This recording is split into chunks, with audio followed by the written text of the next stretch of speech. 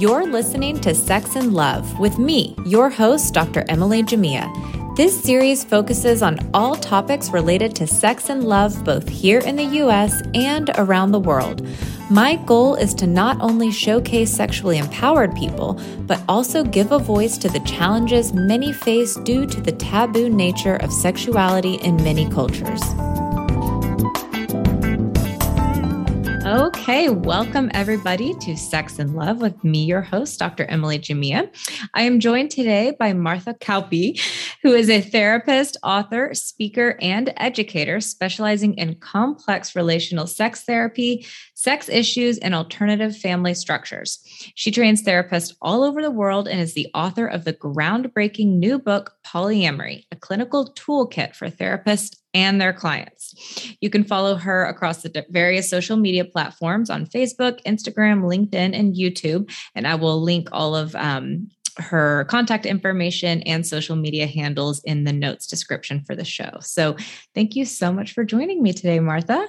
Thank you for having me. I'm really excited to talk to you. Yeah. So Martha is based in Wisconsin. I'm here in Houston. We were just discussing how different our weather is right now in the fall, because in Houston, we go from summer to winter, and it sounds like you are getting into your fall season there in Wisconsin. So I'm glad you get to enjoy that. Yeah, I love those middle seasons. They're so beautiful. I know. So Martha, before we dive in, I'd like to hear just a little bit about your background and how you got into the field. The field of sex therapy? Yeah, let's start there. Okay. Well, this is a third career for me. So I've been around the block a couple of times. My first career, I was a midwife. And one of the things I did was mentor young midwives and train midwives. So I discovered in that career, not only, it's a miraculous career to have, and it's kind of a miracle a minute and really an amazing hard act to follow. But also I really discovered a lot of passion for teaching. I developed a 600-hour curriculum to train midwives, and it was based on role play. It was super creative and really, really fun. And it was quite a pivot point for me career-wise as I look back now, because now, of course, most of what I do is train therapists to work with sex issues. Right. You've come full circle. I have, yes. Yeah. And then my second career, I was a glass blower. Oh, wow. I wasn't expecting you to say that. And, I just had been on call as a home birth midwife for 14 years and 350 births, and I was just exhausted. And so I sort of returned to my first love, which is art, and decided now would be a good time to learn to blow glass. And so for 10 years, I worked as a multimedia artist, and I had glass art in galleries across the country. It was very fun and exciting. And then I thought, I would like to do something more depthful again. And so at that point, I decided I wanted to be a therapist, and I went back to school and got a master's in marriage and family therapy. And then I tied all of that together into the career that I have now. Amazing. That is such a unique path. I think that, in a way, when I think of the work that we do as therapists and in all of the careers you just described, there is such artistry in all of it, because you can have all the training in the book, but every case, every birth, as I'm sure you remember, has so many little nuances, and you have to think on your feet and be creative. And to me, at least, that's one of the things that makes this work so exciting, is that there's that creative element. I always feel like I'm on my toes a little bit. So I can see a common thread, I guess, is what I'm trying to say in all of those career choices. Yeah, that's lovely to hear. I agree. They're all really creative. They're all think on your feet kind of things. Being a glass artist is different from being other kinds of artists, because glass is super fussy. And you really have to work within its rules. So it's very much a think on your feet, problem solving kind of a ththing. I went to one demonstration when I was in Seattle, and we were at the Chihuly. Did I say that right? Chihuly Museum. Chihuly. And it was fascinating watching what goes into creating some of these glass works, because it is very, you can't really have like a plan and stick to it, as I learned through that demonstration. So do you still dabble in that at all? I don't. I had a hot shop in my basement for more than 10 years, and I don't anymore. But I do still do art. of various kinds, mostly fiber at this point. I make most of my own clothes and I paint, I do encaustic. So every now and then I have just an art frenzy to give myself a break from all of the teaching and all of the clients. But mostly my creative pursuit right now is figuring out how to develop curriculum so that therapists everywhere can work with sex issues really, really well. So you've been working in the field of sex therapy now for how long? Oh, that's a good question. Not as long as you might think, because it's a third career for me, but with sort of a higher level of experience than you might think, because of that previous career as a midwife, which is essentially a family systems counselor. I think, I don't actually remember what year I graduated, but less than 10 years, close to 10 years as a therapist. As you say, I'm sure you brought in a wealth of knowledge already from your experience as a midwife. I didn't have a midwife when I had my babies, but I did have a doula. And, as much as I thought I knew about what was coming up and all the changes that were going to happen in my relationship, I think the most valuable part of our experience working with her was some of the work we did just as a couple in preparation for, how my partner could be emotionally supportive and what expectations we had for our relationship after the baby came. And I mean, she really was a marriage therapist, I think, for us. At the end of the day, we didn't realize that was what we were signing up for. But, we look back and he's like, do you still have that handout that Amanda gave us? And, she had some really great tools. And I know that midwives do a lot of that as well. So yeah, I can see you were a marriage therapist a long time ago. Yes, for sure. Except cross with a lifeguard at the same time. Right. Therapist, lifeguard, physician, all of it. Yeah, this is much easier. Now it's really, the lifeguard part is mostly gone. So, well, you can predict your hours and that's saying something. That was actually one of the things I really looked at when I thought about being a therapist. I talked to a bunch of therapists and asked them if I was going to have the same kind of hours and boundary issues that I had with being a midwife. And they were like, no, you set your own hours. It's going to be fine. I was like, okay, then I'm going to do it. Yes. And my dad practices as an OBGYN. And I mean, he's in his 60s now. And I'm like, you have got to stop the OB soon because you're getting too old for these late night calls, but he loves it. So when you entered the field of sex therapy, did you dive right into the specialty of polyamory and consensual non-monogamy, or tell me a little bit about your evolution in that regard? Yeah, I did and I didn't. It wasn't an area that I needed to specialize in. Like I didn't come into it thinking this is what I want to do. I came into it more from the midwifery perspective. I used to practice gynecology and midwifery, and I really know a lot about sexual health and function.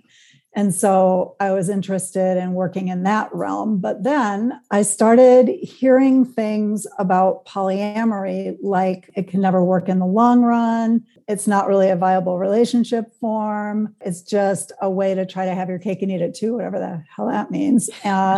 Or, all these things that didn't match up with what I saw in the polyamorous relationships that I knew, for instance, my brothers. I was like, what is this? What's this divide, between what I see with my own eyes in many open relationships and what I'm being taught in school and what I'm reading in books. And so my research project for my master's degree was about polyamory. And I discuss it in my book and the findings from it because I wanted to debunk those myths. I wanted to just clear it up. Like, is it or isn't it viable? Am I just seeing the outliers? Like, is my brother's, relationship just like a unlooked for miracle? Like the exception to the rule? Yeah. And like all of his friends and all of those people. And there's a lot of overlap too in the LGBTQIA community and the polyamory community. And I'm a lesbian. So I just have always known people in open relationships up close. And so I just wanted to sort some of that. And so I did that research study. And then one thing kind of led to another. And once you're in a community and you become known as being competent in a particular area, especially a marginalized group where it's hard to find a therapist, one thing leads to another very quickly. And then as I was training therapists to work with sex issues, it was coming up. And I was like, oh my God, nobody's got any training in this at all. Yeah. And so I just need to write a book about it because my perspective is so different because I have seen so many actual open relationships that work, which is a really unique position to be in because these are marginalized relationships, many of which are completely closeted. So having an end to that is not something that most therapists have. So as a result, what they see is people who are struggling in their relationships, because that's what comes into our offices, of course. If that was my measure of whether monogamy could work, I'd be like, heck no. Yeah. Right? Like I haven't seen a single workable monogamous relationship in my therapy office ever. No, right. Our lenses are so foggy as therapists. That's like what, people come in and they're like, oh, what you do must be so interesting. You get, to hear all about these kinks and fetishes and how excited they are. And I'm like, not as much as you might think, because the people who are coming in to see me are having a hard time with an aspect of their relationship. And so the people that are out there having a great time, I don't hear about it as much because they're not coming to therapy unless maybe they just want to work on a different issue that they need a therapist who's, comfortable working with them, given some of their preferences or their identity or whatever. But we don't see, like you were saying, a lot of couples come in who are in fully functional, non-monogamous relationships because they're doing it right. That's right. And then the problem, of course, is that if you're a therapist and you don't really get it, that this is actually a workable relationship shape and how you might actually cultivate that, how are you going to help? It's really hard to come out from that spot with anything but a bias that can do damage. Yeah. So that's how I came to write a book about it. I'd like to talk a little bit about the study that you mentioned, because you're right, there isn't a ton of research out there. I mean, there are a few other books here and there, but I know a lot of them are written just based on anecdotal experiences and people who kind of know. What did you find in the literature and what was your study about? Well, my study was literally debunking myths. So a lot of it was demographic. How long are your relationships? How many relationships? Why did you choose polyamory? That kind of thing. Oh, and an intimacy measure too. So like when you get another partner, does it destroy the intimacy with the previous partner? Are these relationships that have a decent level of intimacy, or are they weak, empty relationships?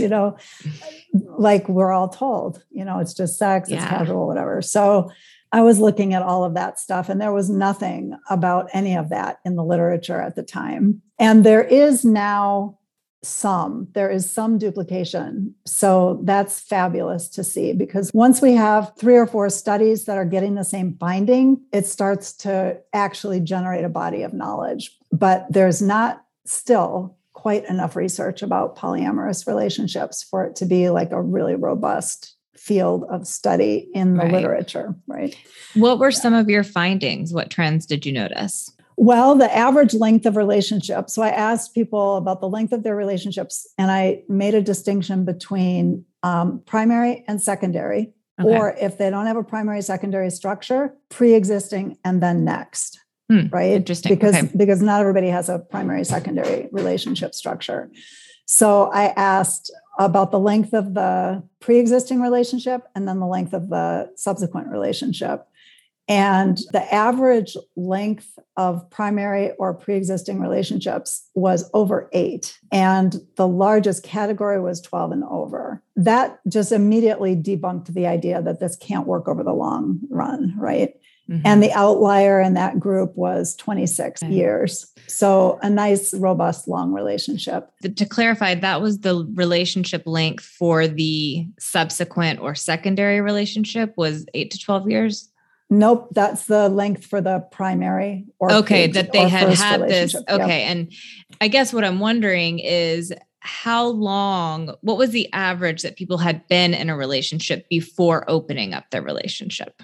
I did not ask. Okay. So I can't answer that. Okay. Because I was just having cocktails with a friend, and, one of them was saying, well, I've been in a relationship for like 12 years now. And, she was just talking about how things are still good, but they're feeling a little monotonous. And so I was wondering if that 12-year mark was something you saw as a time when people begin to explore non-monogamy or not. But that's a super interesting question. Somebody should study it. And I can say what I see in my practice, which is some people know that they're non-monogamous from the get-go. And so they start their relationship as an open relationship. Some people get interested in it after just a few years because of the communities that they're in. People who are in LGBTQ or kink communities know about polyamory. It's on their radar already. But if they don't, and then they hear about it and somebody's interested and it resonates with them,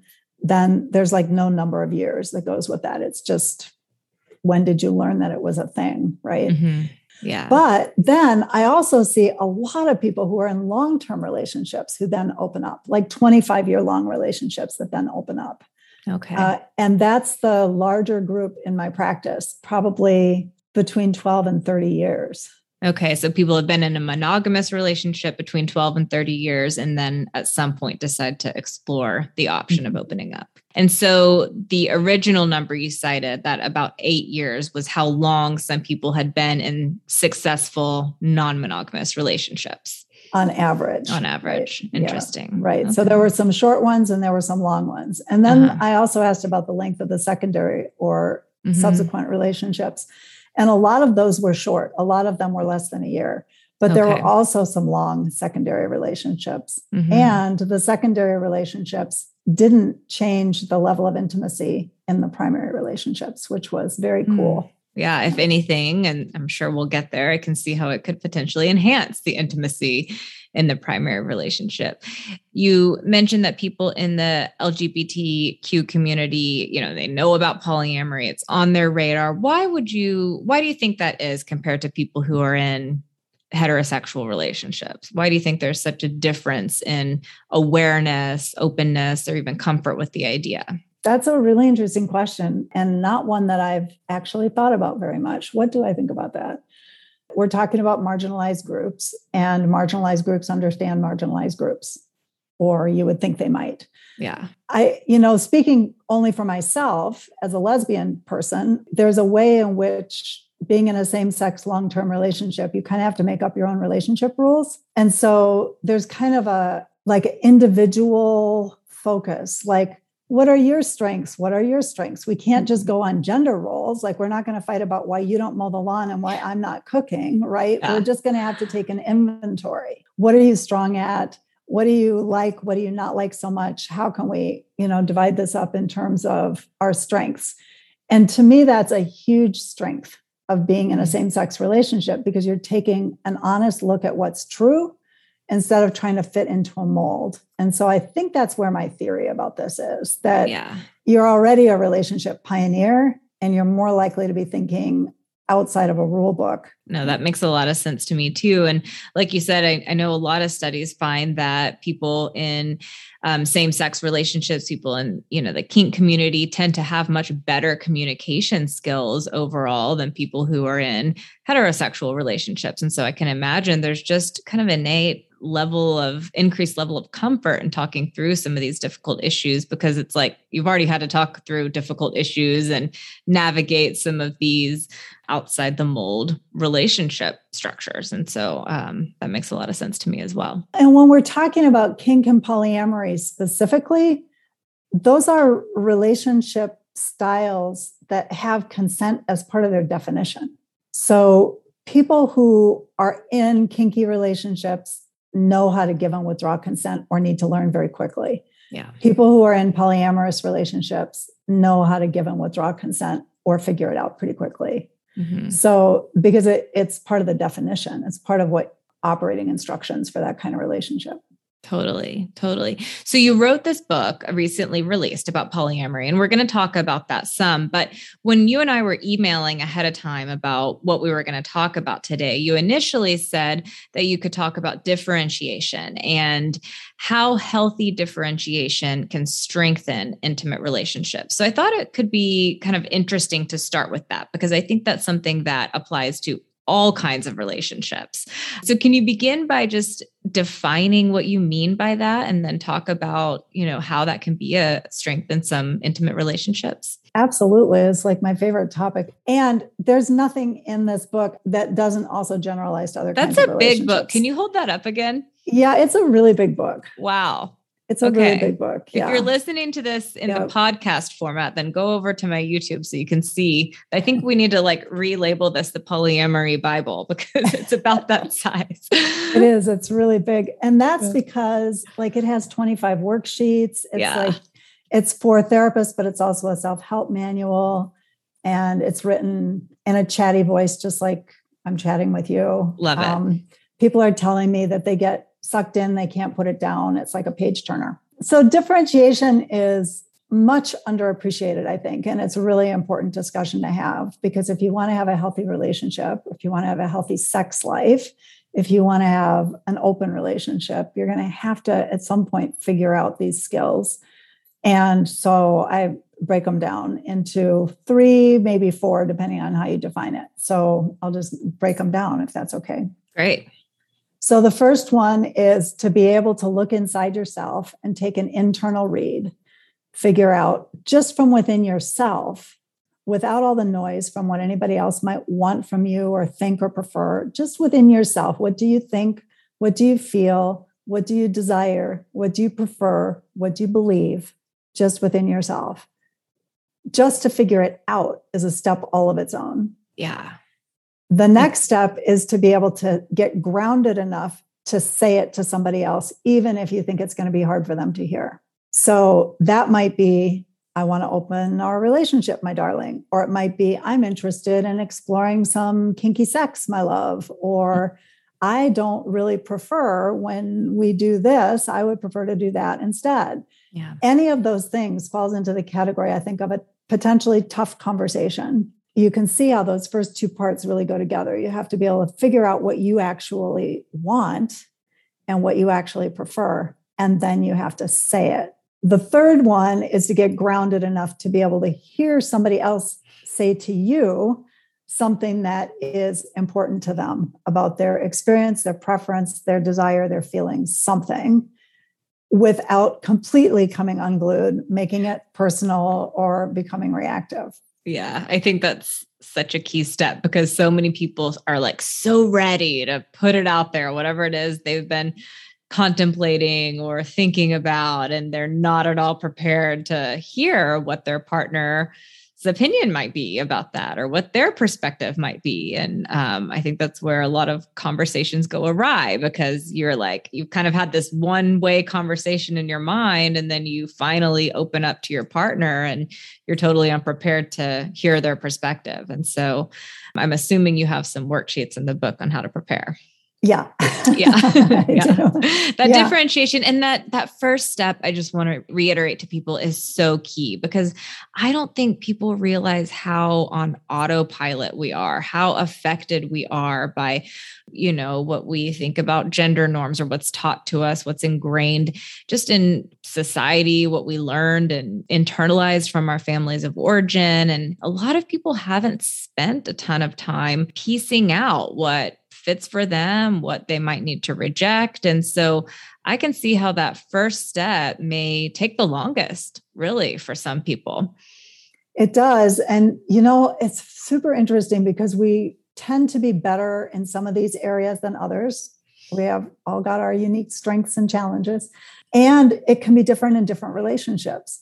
So like you can be really pretty strongly differentiated with a close friend, and you can have a real struggle with differentiation with your parents, for instance. Or you might have a difficult time being differentiated with your boss, but you might have an easier time, with your partner. Or you might be really well differentiated in most areas of your relationship with your partner, but not when it comes to sex. So I think it's very interesting how the challenges to differentiation just keep coming. It's really a lifelong project. When I'm working as a therapist, what I like to do is have people have conversations with their partners.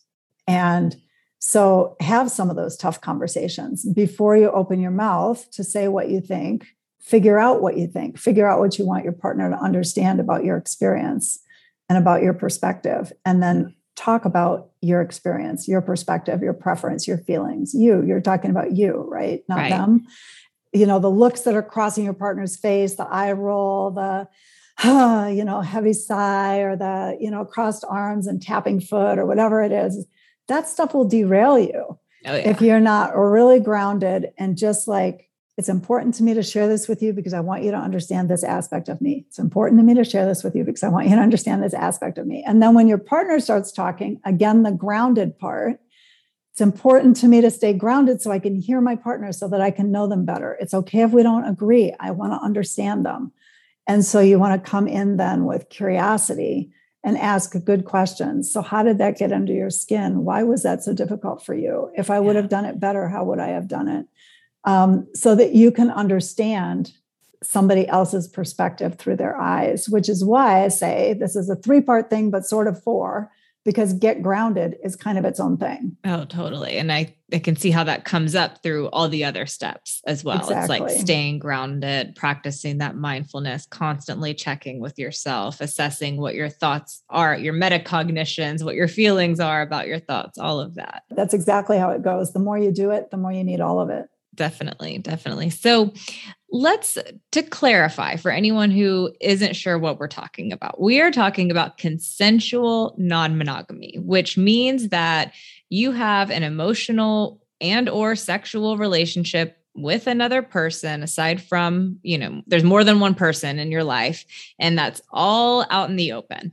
And I say that, and maybe you have a better definition, I'm sure you do, but I say that because I'm still surprised, whenever I say anything about consensual non-monogamy or reference it like on my social media, so many people comment, so you condone cheating. And I'm like, no.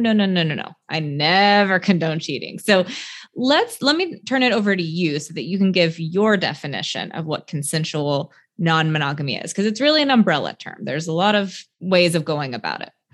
There are infinite ways of going about it pretty much, but consent is the main ingredient. Yeah. So whatever kind of consensual non-monogamy you're looking at, the word consensual in the name implies and requires that there's been some conversation and at least willingness to explore from everybody involved. So if somebody is in the hell no camp, it's not consensual. You can't make somebody go from hell no to absolutely yes through any like super easy process. So a lot of what I write about in my book is material that really has not been tackled in any other book about polyamory. That has to do with how do you resolve an impasse like that? What do you do when you want one thing and your partner wants another thing? And consensual non-monogamy is not the only impasse that long-term partners come up against, right? We should have a baby. We shouldn't have a baby. No, but we should have a baby. No, but we shouldn't have a baby. We should adopt kittens. No, we shouldn't adopt kittens.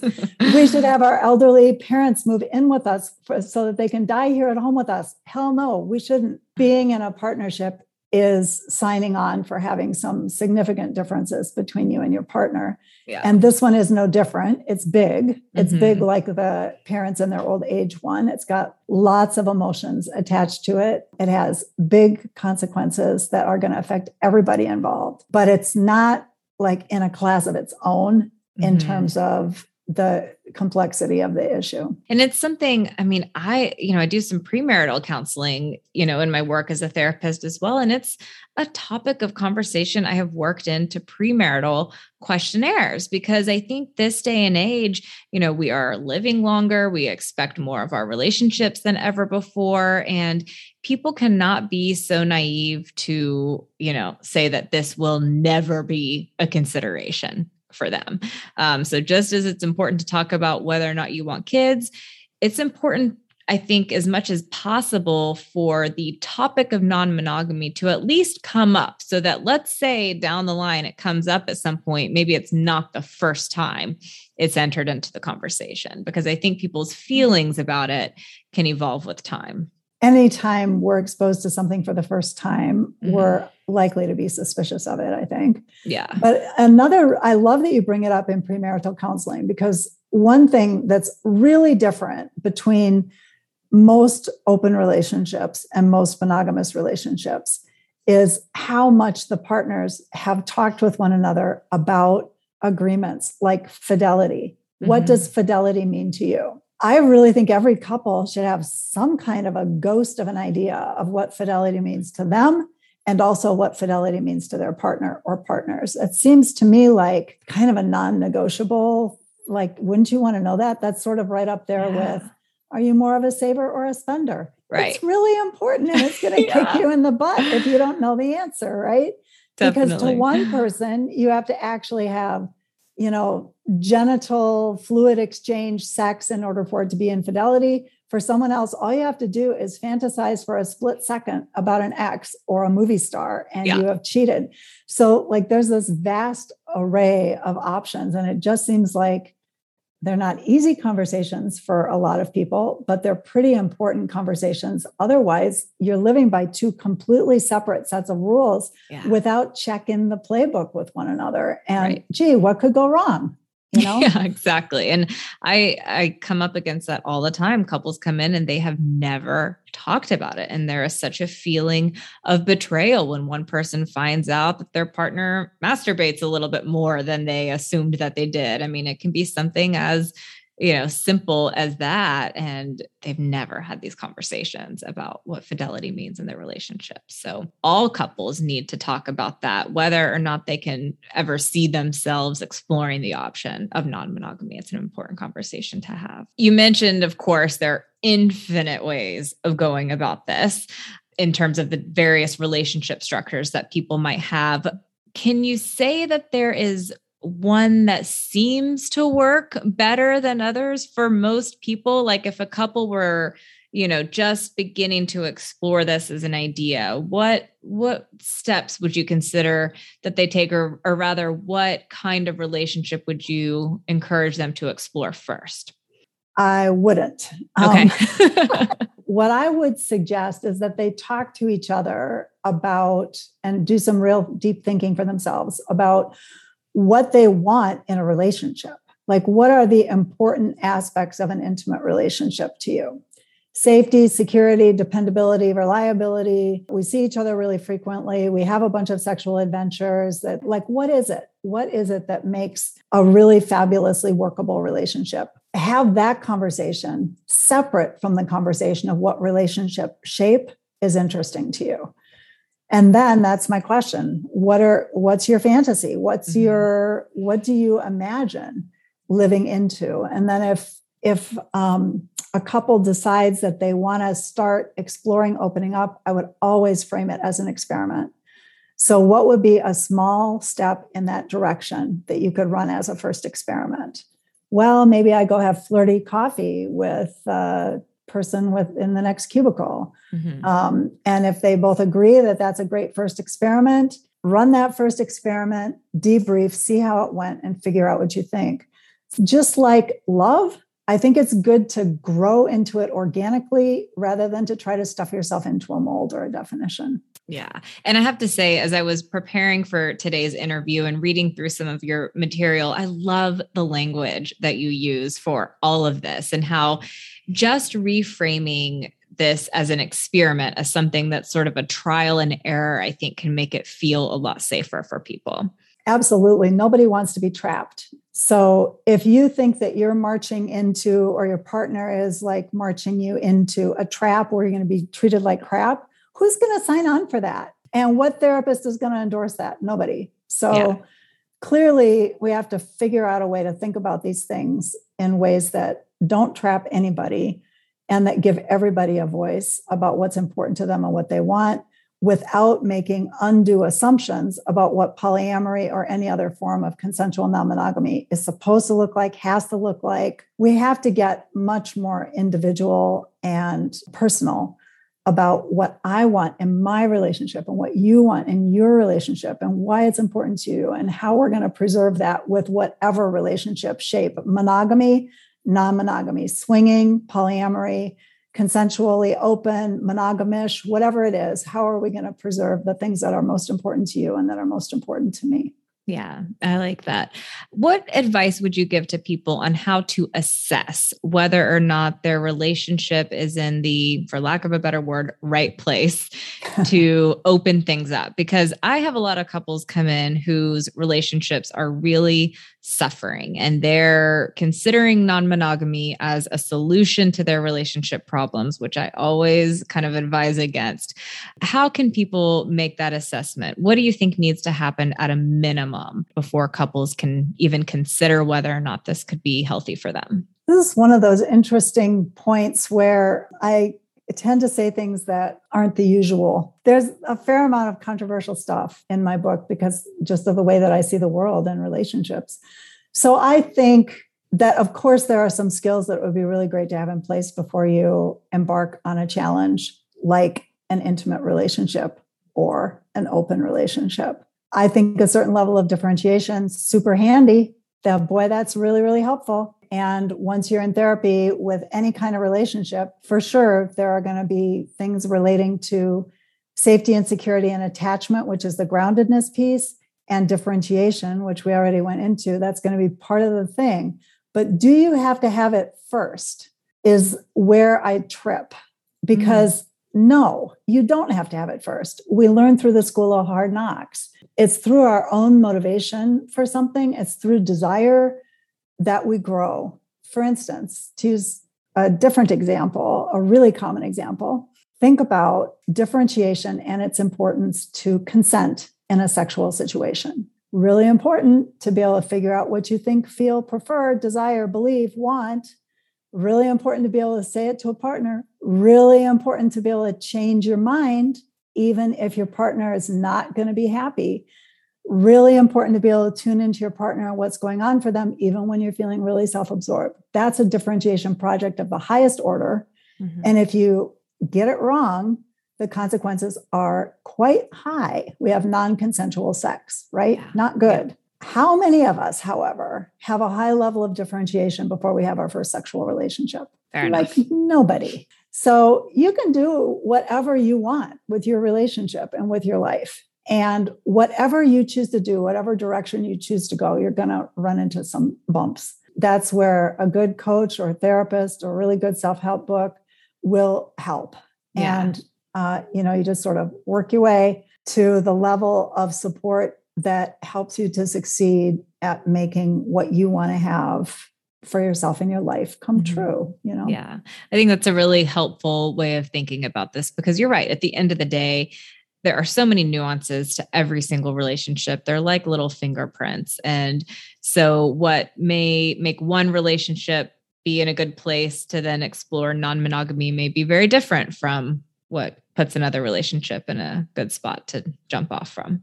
Yes. And that said, there are some pitfalls for sure. If you're having trouble making and keeping agreements, you're going to have a very, very difficult time in any intimate relationship. See, that's the other thing. It's not special for polyamory. Any intimate relationship is going to really suffer if you're having trouble making and keeping agreements. And if you're having trouble making and keeping agreements, I think there's a complicated bunch of stuff that's going on around that, way beyond what you mostly hear about, building trust and following through on agreements. I think the process of making agreements in a strong way is often overlooked. We spend a lot of time talking about how to repair after an agreement has been broken without ever really looking at the dynamics that went into making a shaky agreement in the first place. And plenty of people agree to stuff that they don't even believe in. They already know they're not going to do it. Right.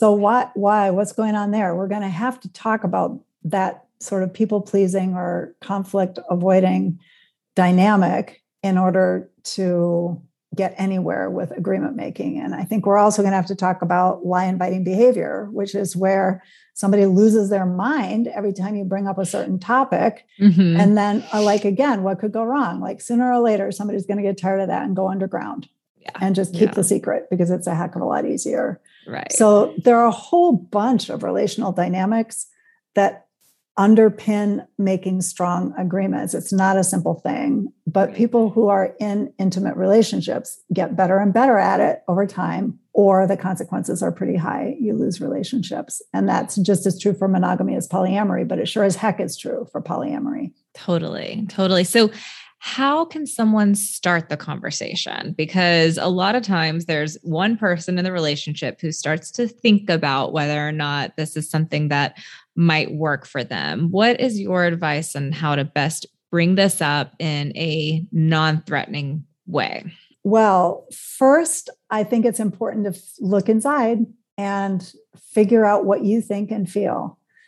What do you prefer? What are you dreaming about? How is this touching you? How is this exciting you? And that's what you want to talk about. You do not want to be talking about your partner.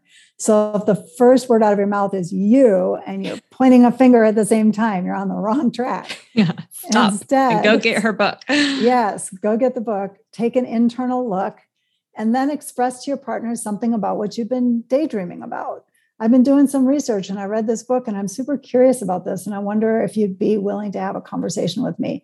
I swear I'm not looking to talk you into anything. I'm just interested in having a conversation about an interesting topic with you. I'm curious to hear what your take is. And I love that you refer to it in your writing as this is a collaborative exploration, not a decision-making conversation. So the goal in these conversations, and there probably will be many of them, is to understand yourself better, understand your partner better, take both of your understandings to a way deeper level than you'd been able to get to before by not pushing for a decision. Yeah. And instead really talking about what's coming up for you and why is this scary, or what is it about this that lights you up, or how did this get under your skin, or, how much of this has to do with that thing that happened 3 years ago. And really looking at some of that stuff is going to be very important and should come way before any decision. And then when you get to a decision-making process, it should be an incremental, experimental kind of collaboration. And you warn about getting into persuasion mode. Tell people what you mean by that and what is important to remember about it. Yeah. Well, how can you avoid it? How can you avoid it? Have you ever been in a conversation with a friend or partner or somebody, and you think that the idea is to get to know each other better, but it starts to feel like a debate team? Totally. There's the ulterior motive comes out pretty quickly. It does, right? Yeah. Or you start to get that weird pressured feeling, and you start feeling like there's a right and a wrong answer to this question. Yeah. So that's what we're trying to avoid, is that sense that there's a right or a wrong answer, or that there are going to be consequences if you get this wrong, or if you disagree, there's going to be trouble. Like none of that supports getting to know each other better. So I think the first thing is just to acknowledge clearly and explicitly at the beginning, this is not about a decision-making process. This is really about an exploration. Let's look at this thing from every angle that we can come up with.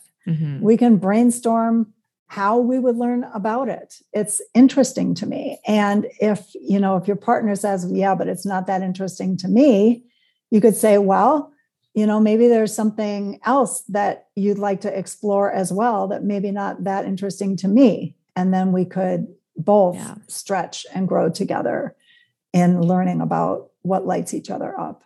What advice do you give to people who find themselves in that gridlock situation where they've, let's say they've read your book, they feel super prepared, they're avoiding persuasion mode, they're coming at this very collaboratively, but their partner is still just like, hell no. What do they do? That's a super interesting project. Yeah. And it's, again, I'll point to the elderly parents moving in with you question. So I would say, first of all, I'd want to make sure that these people are going pretty deep in their conversations and they have a clear idea of what the meanings are underneath all of this for each of them. So what is it that scares you so much? What is it that excites you so much? What are you hoping to have in your relationship?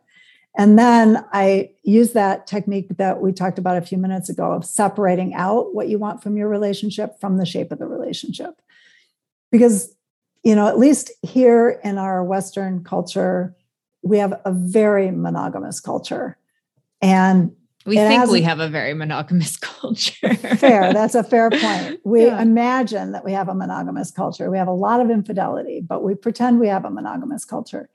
And so, while we're steeped in that is the norm, that's normal. And if you don't do that, that's not normal. We also have a really lot of misconceptions about non-monogamies. So we think, for instance, all those things that my study debunked. It can't possibly last. Another relationship will destroy the intimacy between the two of us. Or you only want that because you're looking for a way to break up. Or this is just a coercive way to take advantage of me so that I do all the childcare and you go out and have all the fun and I never get what I want out of our relationship and, whatever. So starting to decouple those assumptions from what's possible is really, really important. We have nothing but misconceptions about non-monogamies, which is why I sprinkle through all these stories about real relationships that really work and the hurdles that people have faced and how they've kind of come through them and dealt with their jealousy or whatever. It's possible. The key, though, is you have to want it. If somebody wants to run an experiment and stretch in a direction that's very uncomfortable for them, I can back that play. I can help them run the experiment. I can help them get a lot of bang for their buck in terms of learning how to regulate their emotions, manage things, generate happiness in a whole bunch of other ways. And this could be the partner who's stretching to open or the partner who's stretching to monogamy. Either one. They're both a stretch for someone, right? Yeah. Yeah. And I don't have an opinion about what the outcome should be, but in this example, a couple, this dyad is going to have to come up with what's going to work for them, or that it's important enough to them to split up. And so I like to help people go slow, run small experiments, and start debunking their own myths. Start realizing, oh, actually, gosh, my partner is much more dependable and reliable in this open structure than they ever were before in our monogamous relationship. Oh, gee, I wonder if it's because they're happier and they feel freer. It's, so then we start learning for ourselves, and our own successes give us motivation to continue. On the other hand, if there's a string of failures, that is also going to be somewhat demotivating. And I very often say it is not reasonable to expect your partner to get on board with this if you cannot make and keep an agreement. Yeah. If you can't keep it, don't make it, because the consequences are going to be enormous, especially in a situation with an impasse. I can't wave a magic wand and make it work if you're going to keep secrets and lie and then not follow through on your agreements. No can do. I think people don't realize how important it is to get like explicitly detailed in all of these agreements.